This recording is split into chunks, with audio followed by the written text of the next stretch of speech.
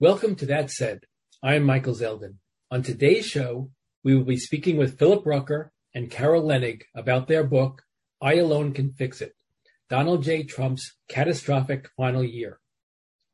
Carol has been a national reporter at the Washington Post since 2000, covering the White House. She is a 3-time Pulitzer Prize-winning journalist and an on-air political analyst for NBC News. Philip is the senior Washington correspondent at the Washington Post, where he has led coverage of the Trump administration. He, too, is the winner of the Pulitzer Prize and the George Polk Award. He is an on-air political analyst for NBC News and MSNBC. Phil and Carol, thank you for joining That Said. Thanks for having us. So your book, I Alone Can Fix It, Donald Trump's Catastrophic Final Year, is a breathtaking account of the events of 2020. And I think that the detail of your scholarship is just evident page by page. And I'd like to, before we get into the book, have you tell us a little bit about yourselves, how you came to be the journalists that you are, and then we'll turn to why did you write this book? As I think we've said a few times, Phil and I were pretty exhausted after writing our first book, A Very Stable Genius, which we felt did a pretty darn good job of chronicling the presidency, but more importantly, getting inside the room to explain how Donald Trump operates behind closed doors, and also what motivates him, what made him tick, and gave a sense of that presidency. We were pretty beat after doing that work and did not intend to write again about him. But somewhere around the spring and then eventually the summer of 2020, we realized, along with our publisher in discussions, that we had to go back to this subject. The year was so lethal, so consequential, so historic. Even in the century, it stands out. And so we had to go back and, out of a sense of duty and for history, figure out what, again, happened behind the scenes as the president, poorly handled a lethal pandemic and a racial reckoning in our country, and also sought to undermine and topple our democratic institutions and even our election. Phil? Yeah, Carol and I came to this reporting for these books from different paths, of course. Carol is a longtime investigative reporter at the Post. I was covering the White House for the Post, but we ended up teaming up for both of these books, and I think it produced a really a great body of reporting and some new revelations, and we're really proud to share that. I thought it was terrific in respect of the revelations. When you thought you knew everything, then you open your book and you realize you didn't know the half of it. I'd like to begin, if we can, sort of in the end. The epilogue of your book is an interview you had with Donald Trump in Mar-a-Lago in March of this year. And if you would, can you tell us how that came to pass? Be glad to. It is a little bit of a surprise to us because, as you probably know, Donald Trump refused to grant us an interview, refused, whatever the right word is, when we sought out his information and his view of things for our first book, A Very Stable Genius. The second time around, it only took an email from Phil to the handler, essentially, for the former president, and he was pretty much excited to greet us and to have us down to Mar-a-Lago. I have to say we also were pretty surprised because he'd called us a lot of unpleasant names in our reporting on the presidency. Low rate, stone cold losers, I think was his other term for us both. After we finished our book, he accused us of a lot of fake news. But when he was the former president, he was eager to have us come down and eager for that audience.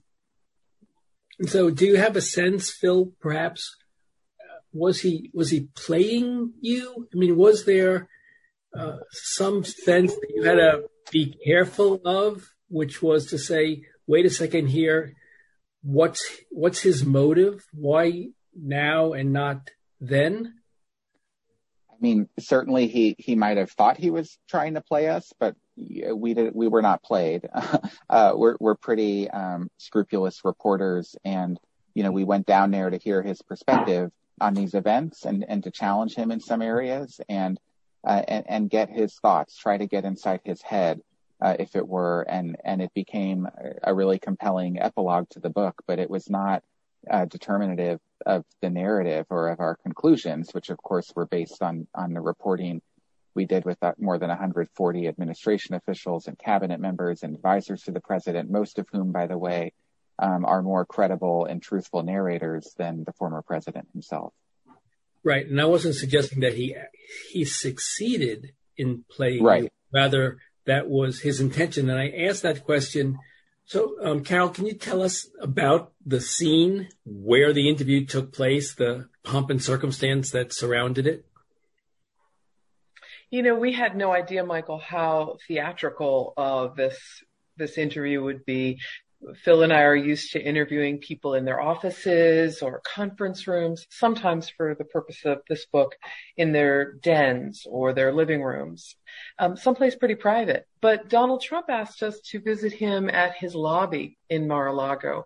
And it's a beautiful room, but it's also a very public room.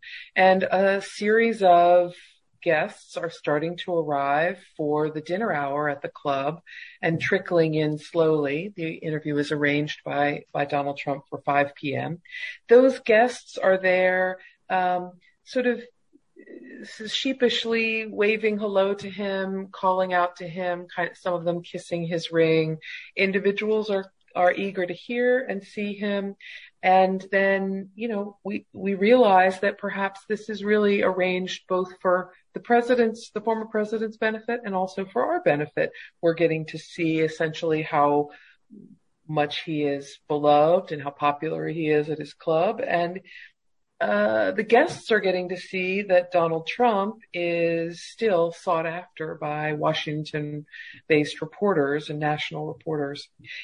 After a very long 2 hour and 45-minute interview, the former president then steps to the threshold, about to enter the patio that Marjorie Merriweather Post designed at her beautiful house. And as he crosses it, the music begins for Hail to the Chief, and the group surrounded for dinner jumps to their feet in a standing ovation. It is essentially a little bit like Donald Trump's Brigadoon or his beautiful exile. In this club, he is still king. Phil, I'd like to start with you by asking about the interview itself. You cover off several important points with him, and I think the first point I'd like to ask you about is his fixation on his election loss. We're here now, several months after his November loss and after the January 20th transition, and he still can't let it go. Like a person with OCD, he is clinging to his story. So can you talk us through what he's saying about this loss? Your characterization is exactly right. He was fixated on the 2020 election and his loss, although he wouldn't acknowledge to us that he had lost. And in fact, he would bring up the election results again and again, but he told the story with just one lie after another. It was like he had this kind of dystopian alternative reality in his head. For example, he brought up the state of Arizona, and he said, everybody knows I won Arizona. Well, Joe Biden won Arizona. But the numbers don't show that Trump won Arizona, but he has either convinced himself or said it so many times that it appears convincing to his supporters that he won that state, that there was this fraud in Fulton County that turned Georgia unfairly to Biden, that there was fraud in Michigan, Pennsylvania, just state after state. He continued to make an argument for voter fraud, citing examples that have been debunked and disproven, and that for which his lawyers had no evidence to present in court. Right. And in fact, what's interesting is that we are now beginning to see the judges in those states where these lawsuits were filed beginning to issue sanctions orders against the attorneys. In Colorado, they have a decision by the magistrate that requires the lawyers who filed what he called specious lawsuits to pay the attorney's fees of the other side, having to respond to these things. But yet, I think your quote in the book was, "This was the greatest fraud ever perpetrated in this country, as it was rigged and stolen. It was both. It was a combination, and Bill Barr didn't do anything about it." It's become like a mantra for him. That's absolutely right. And what's fascinating about it is that, at least what was fascinating to me and to Phil, was how many people who Donald Trump has turned to over and over again as his loyal aides and advisors and touchstones, people who really were interested in giving him good counsel and cared deeply about his presidency, cared deeply about him getting reelected. How many of them essentially tried to give Trump the truth and tried to give him some sort of, if not tough love, some moderately gentle love by saying, "Mr. President," in the case of Bill Barr, all of these allegations of a rigged election or corrupted election or fraud in the tallies, we've looked into them. I have an entire Department of Justice. We've looked into them and they're all BS. They just don't hold water and they don't move the needle. Maybe there will, he said, I'm sure there was some fraud, but it is not the kind that would change the vote so that you would be president. You lost. Hope Hicks tries to counsel Donald Trump after the election and after he refuses to concede. And, to her credit, she gently tries to figure out a way to get him to either see that the evidence doesn't exist or really stress test the evidence he's being fed by conspiracy theorists who want to tell him what he wants to hear. And Donald Trump basically kicks both of them to the curb. In another aspect of the interview, you ask about the storming of the Capitol, and you asked him what he hoped would happen, what he expected of his supporters. And I found his answer to that stunning. So, Phil, maybe you can walk us through a little bit that portion of the conversation. Yeah, Trump said that what he wanted his supporters to do when he told them to march on the Capitol was exactly what they wanted. And, we all saw on video, on live television, what it is that they wanted. They were chanting to hang Mike Pence. They were trying to break into the Capitol and did break into the Capitol using weapons and violent force. They were fighting police officers. Some people lost their lives. I mean, it was an ugly, chaotic, violent, and lethal scene at the Capitol, unlike any we've seen in the modern history of this country. And, it was really chilling to hear Trump say that what he wanted was what his supporters wanted. And what's interesting, too, Carol, is that he said, and I'll quote you, you wrote, he says, "In all fairness, the Capitol Police were ushering people in. The Capitol Police were very friendly. They were hugging and kissing. You don't see that, but there's plenty of tape on that." I haven't yet seen that tape, but perhaps you could talk about your response to that observation. It's funny because, Donald Trump seemed so persuaded and convinced of what he was saying, which either means he's a really good liar or he's really good at convincing himself of something for which there is little to no evidence. Phil and I both were sort of stunned, jaws, that we were putting back up to our teeth, as he described something that never happened. This was a loving crowd that came out in full force to support him and eventually stormed the Capitol, that they were hugging and kissing, that Capitol police officers, as you described, were warmly ushering these folks in. The only shred of reality that this is attached to is that there were 1 and 2, single or double instances where officers that were the Capitol Police put on like a MAGA hat. There is one who's under investigation for doing that while the crowds were swarming around the Hill. And there is an instance in which a Capitol police officer basically gives up on trying to hold this barricade alone at one corner of the property and lets the crowds through because there are hundreds and behind them thousands. And he is one of, a handful of officers standing guard at this location. So it would have been, potentially fatal to continue to sort of hold that wall.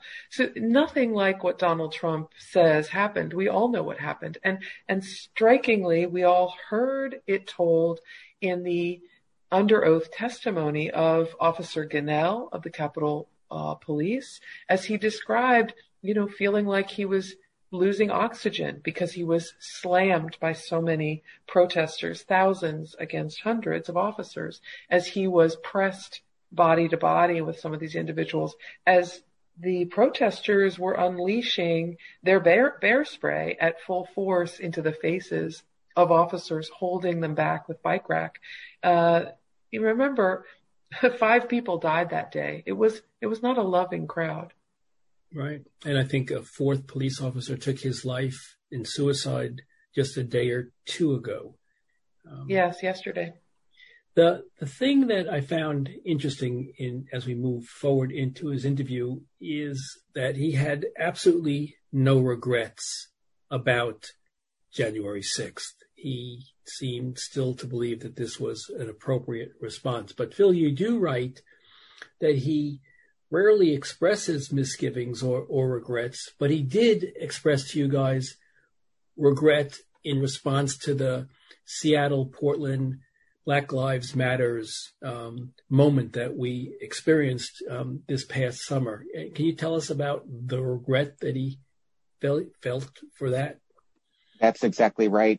Trump said that the one regret he had from his time, his final year in office, was that he had not deployed the active duty military troops in America's cities in response to the Black Lives Matter demonstrations, specifically, Portland, Seattle, Minneapolis, Washington, the places where, thousands, tens of thousands of activists were taking to the streets, exercising their First Amendment rights to protest racial injustice in law enforcement. And Trump wanted to sic military forces on them to look strong. He thought it would make him appear in control and command. It would fortify his strength heading into the re-election in November. And, our reporting from around that time shows day after day he was pressuring his advisors, including the defense secretary, the chairman of the Joint Chiefs of Staff, the attorney general, pressuring them to deploy military in response to the BLM protests. And they were withstanding that. And they said, sir, this is not an insurrection. You can't invoke the Insurrection Act because that's not what we have here in the streets. And furthermore, they argued to the president that, federalizing the response, especially with military, would only add fuel to the fire, would make these demonstrations that much more sort of hot and potentially violent. And so Trump ultimately did not deploy the military, but he told us that he regretted not having done so, and if he could have done it over again, he would have. Yeah, it's an interesting perspective on that last year. You write that he recognized that he had 2 presidencies, one pre-pandemic and one post-pandemic. And I'm going to read you something you wrote, Carol, and then I'd like you to tell us about it. You write, I think it would be if George Washington came back from the dead and he chose Abraham Lincoln as his vice president, I think they would have had a very hard time beating me. This is in his pre-pandemic presidency. So his view of himself in his first 3 years, you talk about it a bit in A Very Stable Genius, but his view of himself is that George Washington can come back from the dead, choose Abraham Lincoln as his vice president, and they're not going to beat Donald Trump because he is the best thing that this country has ever seen. Can you talk a little bit about that, Carol or Phil, whomever? Yeah, I mean, I think what's so striking about this is, again, to Phil's earlier point about the alternate reality in which Donald Trump is living, the crowds were, loving who came to storm the Capitol. He won the election and it was rigged despite the advice of his longtime supporter, Attorney General Bill Barr. And he also shares that he views himself as perhaps one of the very best American presidents in history. Now, I think that American historians have already begun sort of cataloging the events of the Trump presidency and conclude that it is one of the worst presidencies in American history. It was chaotic. It was lethal. It was irresponsible. It was often breaking and bending the law. It, meaning Donald Trump, led it in such a way that was authoritarian and very far from being a leader with the American people and their best interests at heart. So it's striking the way he sees the presidency. It's so different than the way sort of objective observers do. Yeah, and Phil, in the two-part presidency that he attributes the pre-pandemic and the post-pandemic, again, to the point of he never sees anything he did as incorrect. He said to you, we did a great job on COVID. It hasn't been recognized. I was very tough on restricting travel from China and Europe against all the wishes of my top medical people. Now, maybe you could talk to that. It's factually in error, but again, it's this startling state of mind that I think the interview brings out so eloquently.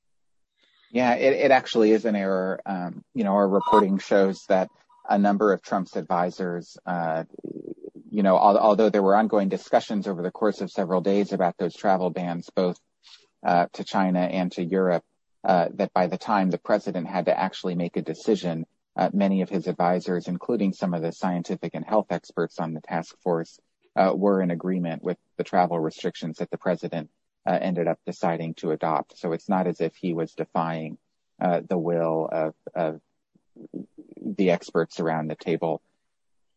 Right. His broader point, though, about not getting enough credit is really striking because he gets plenty of credit for the way his administration handled COVID, and that's why he lost re-election, because the American people thought it was poorly handled and blamed Trump for that. He got credit for the mistakes that the federal government made, but he feels like he didn't make any mistakes and like it should have been celebrated what he did. And he does get credit, by the way, for the swift development and approval and ultimately distribution of the coronavirus vaccines. But that's really the only high point in his handling of the pandemic. Yeah, and Carol, he is still very critical of Dr. Fauci, calls him overrated, a great promoter, just call me Tony, he snarkily says. And he says of Fauci, he was wrong on everything. Essentially, if Trump, had just not listened to Fauci and used my big scientific brain, everything would have been much better. And then he laments Fauci's higher popularity rating than his. This is such an interesting thing about Donald Trump because, Tony Fauci really didn't sort of get in Donald Trump's face and dispute him on a regular basis. He was pretty gentle about his disputes on the medical advice, I have to say, during the presidency, with what we understand from our reporting, the goal being he wanted to stay in office and make sure that he was doing something of value for the Americans and for public health, and feared what would happen if he were replaced. But he wasn't confrontational with Trump. What really bothered Trump was that Tony Fauci's ratings were higher. That the ratings are the most important thing to Donald Trump. And somebody was doing better than him on that score. And it was very clear and brought to his attention. And that's when he began to sour on Fauci. I don't think that would have happened. For example, he really said, maybe the only person he told us that he still valued and considered in high esteem was Robert Redfield, his CDC director. Also disagreed with President Trump many times about masks, about the vaccine, about the convalescent plasma and its inability to actually perform miracles in treatment for people with COVID, but just not as popular as Fauci. So he didn't have the same problem with the former president. Right. Fauci got Trump's show canceled. To some degree, that's right. So before we move into the substance of a few of these topics, the pandemic and the racial reckoning and the insurrection, I'd like to ask you to answer what you consider to be the most important sort of lessons that we should, as readers of this book, take away. Takeaway lessons here. And by the way, I think it's really important for people, even if you feel like you were watching the news and paying attention every single day in 2020 and lived it, it's important to pause now and look back and sort of fully understand what all was going on behind the scenes, because this is such an incredibly critical year in our history. And it also has current event ramifications if you consider that Trump may run for president again and could well get elected again in 2024. But the biggest takeaway, I think, for us was how close the country really came to a profound change and really the collapse of democracy. We learned in our reporting for this book something that nobody knew in real time, which is that General Mark Milley, the chairman of the Joint Chiefs of Staff, the top military official in the U.S. government, feared that the president, because of his rhetoric, because of his challenging of the election results, would actually potentially issue an order as commander-in-chief to use the military in orchestrating a coup to stay in power despite the will of the people. And that's a pretty extraordinary thing to think about. It's not something that's happened before in our history, but it was so serious that General Milley thought it to be a real possibility and actually, had plans with the other Joint Chiefs, the heads of the Army, the Air Force, the Navy, to figure out what they would do if they got an order that was unconstitutional or dangerous for the country, what they would do to try to block the president from executing it. And they were prepared to resign one by one. Carol, another lesson perhaps that I think we should think about to Phil's point of this gives us some distance from the presidency, and it's important to have that distance to analyze things, which is maybe a lesson or a takeaway here is that notwithstanding how worried his advisors were of this possible coup or coup-like effort, the House remained standing. As you describe in the book, at the very end, the plane landed.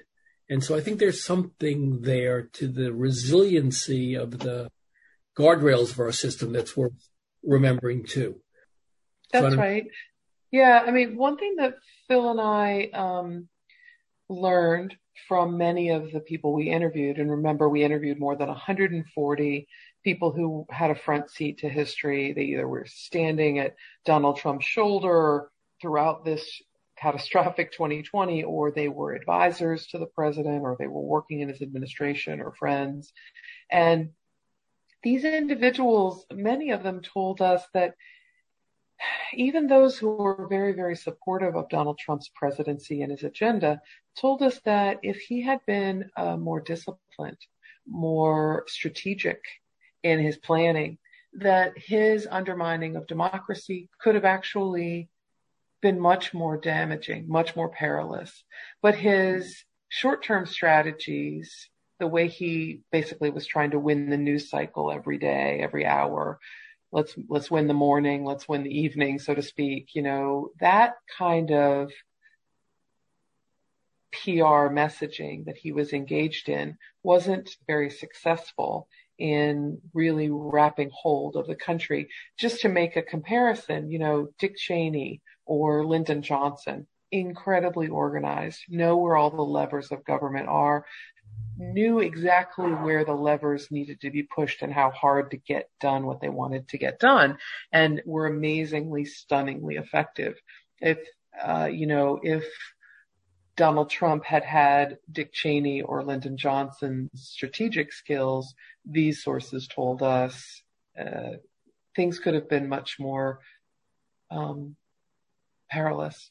I understand that Rupert Murdoch, the owner of Fox News Corp, had advised Trump that he should adopt a wartime president posture, referencing FDR or Churchill, we have nothing to fear but fear itself, and rally the country. Is this a lesson Trump should have come away with? It certainly is a lesson he could have come away with politically speaking. And, I can't speak to any conversations he may or may not have had with Rupert Murdoch at the time, but we report in a book that some of his advisors, including the former New Jersey governor, Chris Christie, were trying to impress upon Trump not just the imperative, but the political opportunity in communicating truth to the American people and being a leader at a moment of uncertainty and fear and crisis. And taking a backseat in terms of his ego and trusting science, following the experts, leading, getting out in the country and leaning into the crisis and not trying to do the happy talk or the lies or the, exaggerations of how good everything's going to be, but just speak truth. And it's something that worked for George W. Bush after 9/11. It worked for Christie at a state level in New Jersey after Hurricane Sandy, and it politically very well may have worked for Trump had he followed that advice, but he obviously didn't. But so, Carol, what did you get a sense? I mean, it seems like you know this man pretty well. None of us is a psychiatrist, and it's not ours to psychoanalyze. But do you have a sense of why he was so obstinate? Why he refused to follow this advice? Why did he marginalize his scientists?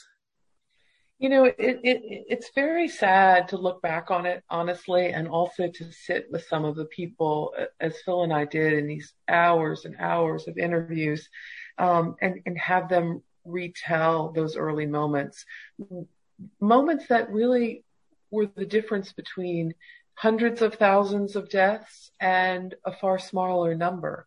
Those early decisions that were made had catastrophic consequences.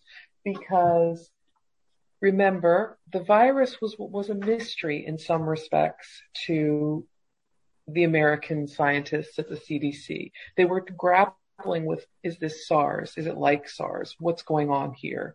And they didn't have information because the Chinese government, the People's Republic of China, was not letting them in. And unfortunately, Donald Trump was obsessed with basically one thing, the stock market. It had been one of his number one ways of holding on to not just the base of folks who felt culturally left behind, those voters, those core voters who supported him, but also well-to-do, well-heeled, financiers and businessmen and lawyers who wanted to see their wealth continue to grow. So the stock market was really important. And when Nancy Messonnier of the CDC announces to the public through a group of reporters at a news conference that people are going to have to start realizing that this virus is going to change people's daily lives, that we're going to have to make dramatic changes. When she does that and the stock market tanks, Trump's sort of toolkit is ill prepared for that. All he's thinking about is, let me get this economy back on track, keep her away from the microphone, keep the bad news away from the public. And unfortunately, it's just a tragic decision on his part. Again, in his same mode of, let me win the news cycle today, let me win the news cycle this hour, let me keep, as Phil described it, this happy talk going. To be honest, if he had instead listened to his medical advisors, followed their advice, asked people to wear masks, demanded that President Xi allow a CDC team into China, so many things could have gone so much better. In the book by Brian Stelter, Hoax, which is the relationship between Trump and Fox News and that cycle, he writes that by mid-autumn, with the death toll rising, Fox executives tell Trump essentially that their audience didn't want to hear of the dangers of coronavirus anymore, period, end story. And Fox essentially begins to stop covering it. CNN, Brian reports, utters the word coronavirus twice as often as does Fox in this critical period where deaths are really mounting. So was this Fox-Trump feedback loop also, part of the reasons that explains the way Trump failed to act in the face of this? He didn't think his base sort of wanted to hear it anymore? There was a Trump feedback or a Fox feedback loop throughout all 4 years of the Trump presidency on virtually every issue. He was addicted to television, as we all know, but he liked to tune in to Tucker Carlson's show and Sean Hannity's show especially, but also Laura Ingraham's show in the evenings on Fox to get a feel for what his base was listening to. And he had an outsized view of the power of Fox News, because keep in mind, at the biggest Fox show gets maybe 3 million, on a good night, 4 million people watching. Trump's base is tens of millions of people. But he thought if he could listen to what Tucker Carlson was saying, what Sean Hannity was saying, and then channel it and spit it back out to his base, that was a way to keep them engaged and stay abreast of, what his base wanted. And in turn, the hosts, but also the executives at Fox, had an extraordinary influence on the president's thinking, on his policies, on the rhetoric that he was going to use, on the issues that he would be talking about. And, you saw that in the way Fox and then the president would characterize some of the Black Lives Matter protests in the summer of 2020. But you also saw it a lot with the coronavirus throughout the course of the pandemic. And then, of course, with the election and the aftermath. Right. And Carol, there's a story that you tell, and maybe you can retell it, and then let's move on from the pandemic, which is Secretary of Health and Human Services Azar is calling down to Trump in January to try to get the president's attention so that they could sort of marshal their forces to address the pandemic. And Trump, as a recurring thing over and over, goes back to discussing vaping and e-cigarettes. So can you tell a little bit about that? Because I thought that was pretty stunning. It's really also fits perfectly in that moment of like bad decisions at the beginning of the virus and its sort of lethal march across our country.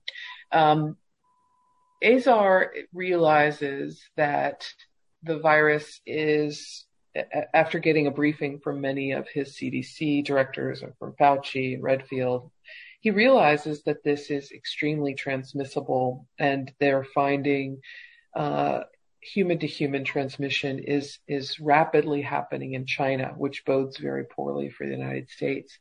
And that is why he tries to alert Donald Trump to the risks this poses. But unfortunately, while he's trying to do this, the president is livid with Azar, livid with him because, as he says it in the conference call, you're killing me, Alex, you're killing me, you're going to lose me this election, you made me ban the flavorings for e-cigarettes and vaping, and now, my pollsters and my advisors, they tell me I'm going to lose the vapors, and the vapors allegedly are some part of his base, and he fears that they're going to turn away from him, and he's blaming Azar already for the potential for him to lose. And that kind of tirade goes on, weirdly enough, while other people in the Oval Office are listening in, and Azar is sort of on a speakerphone being blasted in while he's being blasted by the president. And Azar tries to say to him, look, we need to talk about this issue of the virus. And the president essentially ends the conversation after Azar explains to him what the virus is. And he says, okay, talk to you later, and hangs up. And it's the end of the call. It'll be a little while longer before the president's national security advisor and his deputy national security advisor, O'Brien and Pottinger, are able to have a presidential briefing and get Trump to understand, as O'Brien puts it, that this is going to be the most important national security event you experience in your presidency.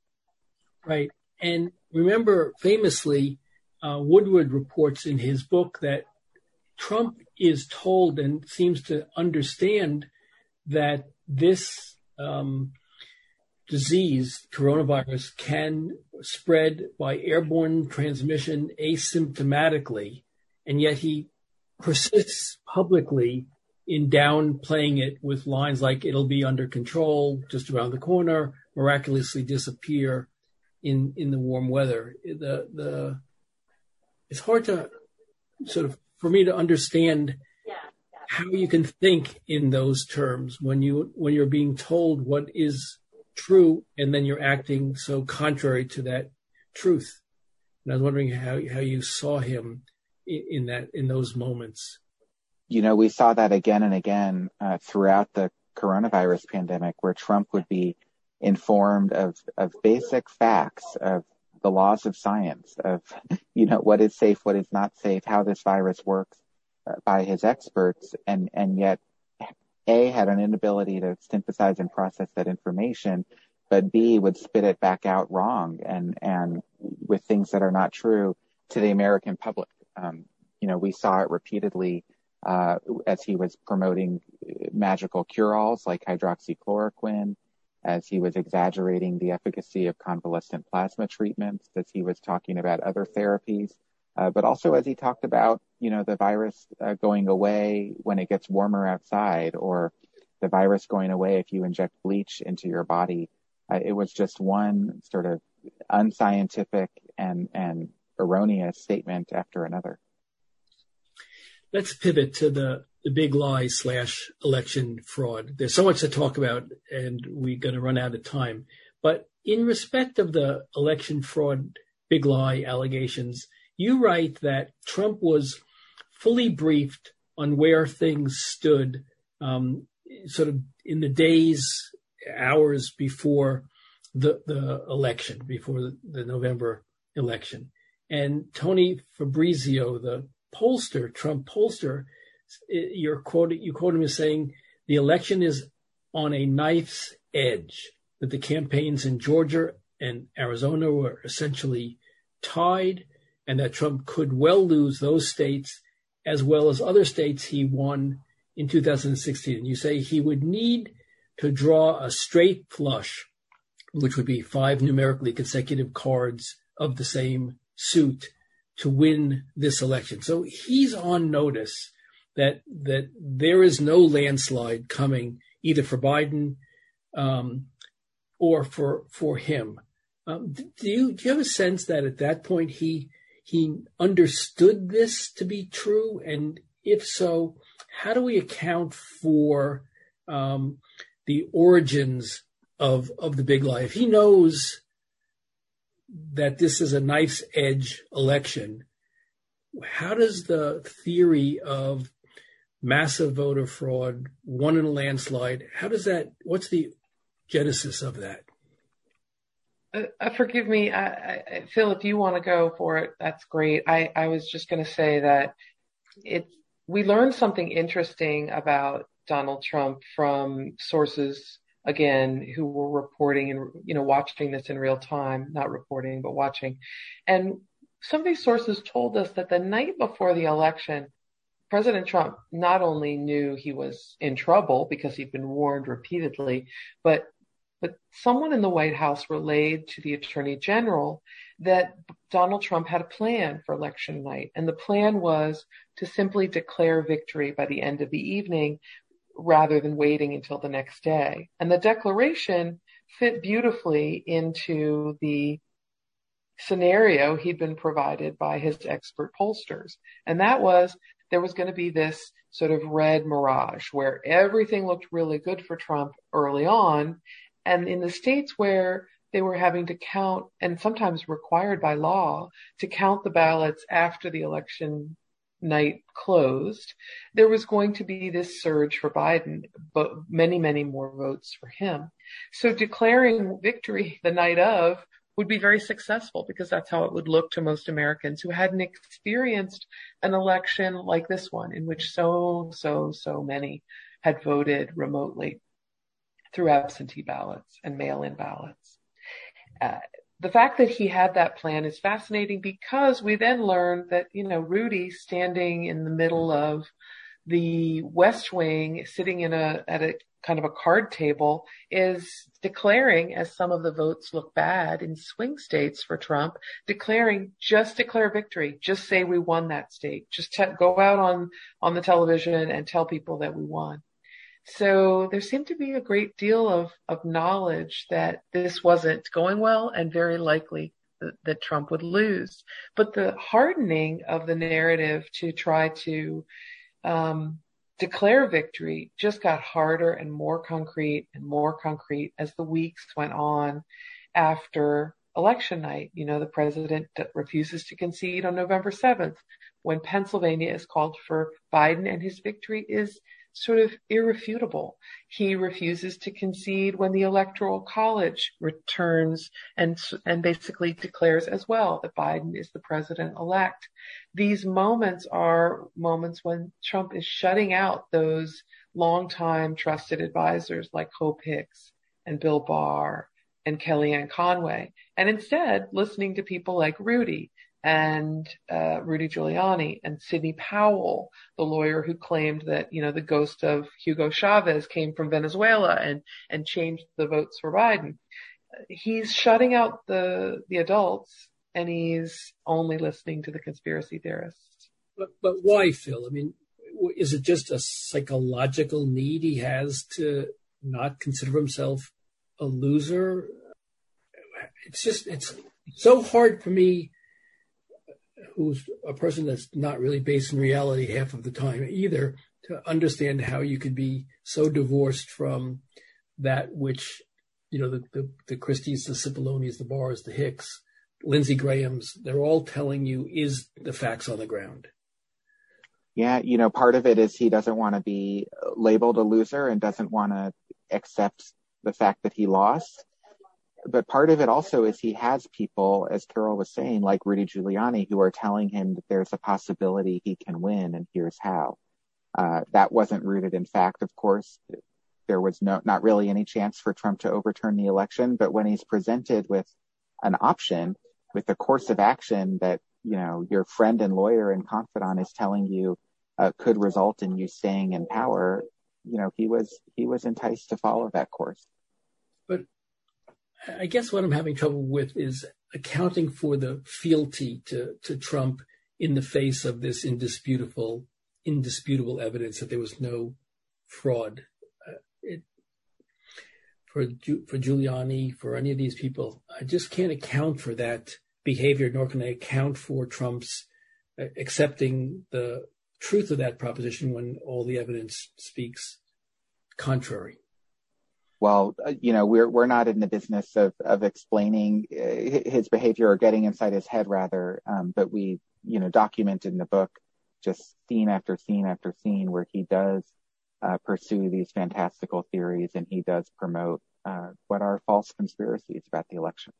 Yeah, Carol, one thing before we turn to the January 6th insurrection, and we saw in the House Oversight Committee the notes of December 27th, which is a telephone call from Trump to Acting Attorney General Jeffrey Rosen, in which Trump is said to have told Rosen, just say the election was corrupt and leave the rest to me and the R congressman. And then we see this email that was written but never sent, that if Rosen were to be fired, then the entire senior staff of the Justice Department were going to resign, and that again Trump was pressuring Rosen to just simply say that there's voter fraud in Georgia, and they'll take it from there. Yes, it's sort of an insane proposition, and what struck me about that reporting, quite good reporting, is that it is eerily sort of an echo of everything else that's been reported about Bill Barr's final days in the Attorney General's office and Jeff Rosen's, early days as the acting Attorney General. That reporting in the past was essentially finding that there was this completely wackadoodle meeting at which there was a proposal for a sort of an individual who was a true Trump believer and maybe 4 to 7 rungs below Rosen, replacing Rosen so that he could declare the election invalid. And Rosen was under threat of being removed from office, and Pat Cipollone, the White House counsel, had to be sort of put into action, like a toy action figure, to come to the rescue and insist that this not happen, that this was dangerous and also illegal. So it all is of a piece. The president was on the warpath to get whatever he could get. As our wonderful colleague, Amy Gardner, reported very much in real time, the president was pressuring 2 different Georgia officials about 50 rungs down from the president of the United States to just get me X number of votes. Just find the votes for me that will let me win. And threatening in that kind of mafioso way, you might have some trouble if you don't go along with this. 2 things in the last minute or two, which is we saw a lot about the insurrection. We've seen all the video and the same. But one thing I'd like you to just flesh out a little bit, Phil, if you can, in our remaining minutes, is where was Donald Trump during this 2.5-hour siege? And what was it that everyone around him was trying to get him to do? Because I found that to be a pretty remarkable bit of reporting on your part. Yeah, so we, wanted to try to figure out what Trump was doing in that critical period between when the rioters laid siege to the Capitol and when he finally, after 4 p.m. that afternoon, made his statement telling them to go home. And what we found is he was watching television most of that time. He was in the private dining room just off the Oval Office, watching the images broadcast on live television. He was liking what he saw, actually. He liked the fact that thousands of his supporters were, charging up the steps of the Capitol in a show of force to try to overturn the election results. He liked that they were carrying his flag. He liked that they were wearing red "Make America Great Again" caps. It ultimately turned very violent, and he started to realize that this was not entirely a happy moment. And yet it still took a lot of persuading from his daughter, Ivanka Trump, from Chief of Staff Mark Meadows, and from other advisors to convince the president that he had to issue a statement telling his supporters to go home. He ultimately did do that. The video, of course, that was taped in the Rose Garden. And yet, even as he told them to go home and be peaceful, he also said, "We love you," which was giving tacit presidential approval for, what on that day was a violent and lethal insurrection at the Capitol. Yeah. And the thing that was interesting to me was that the White House is being begged to deploy the National Guard, and Trump doesn't do that. How did the National Guard ultimately get deployed?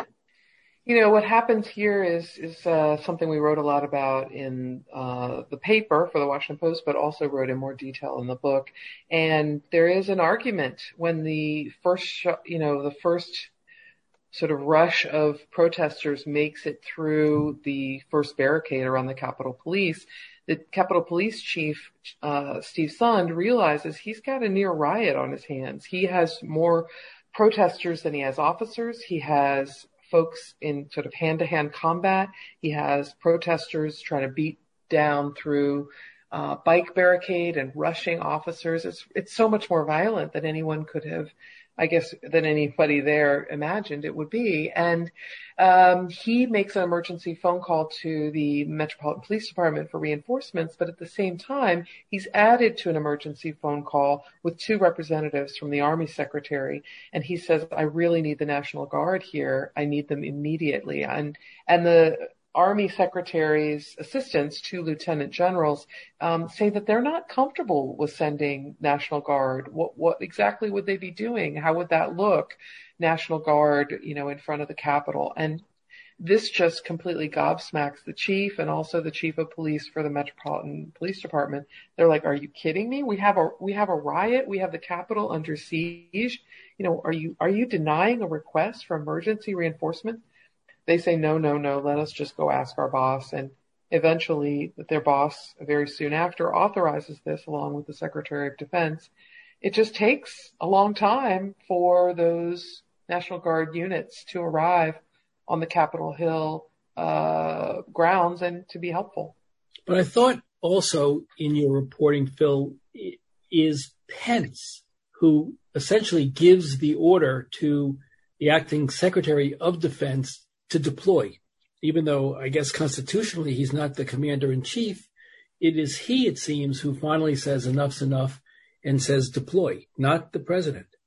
That's right. On that day, because President Trump was effectively AWOL and distracted by watching television, it was the Vice President Pence who was functioning as the commander-in-chief, who was on the phone with leaders at the Pentagon, who was coordinating with congressional leadership, Speaker Pelosi, Senator McConnell, and others, to try to get the Capitol cleared, to make it safe, and to resume the people's business in the joint session of Congress to certify the election.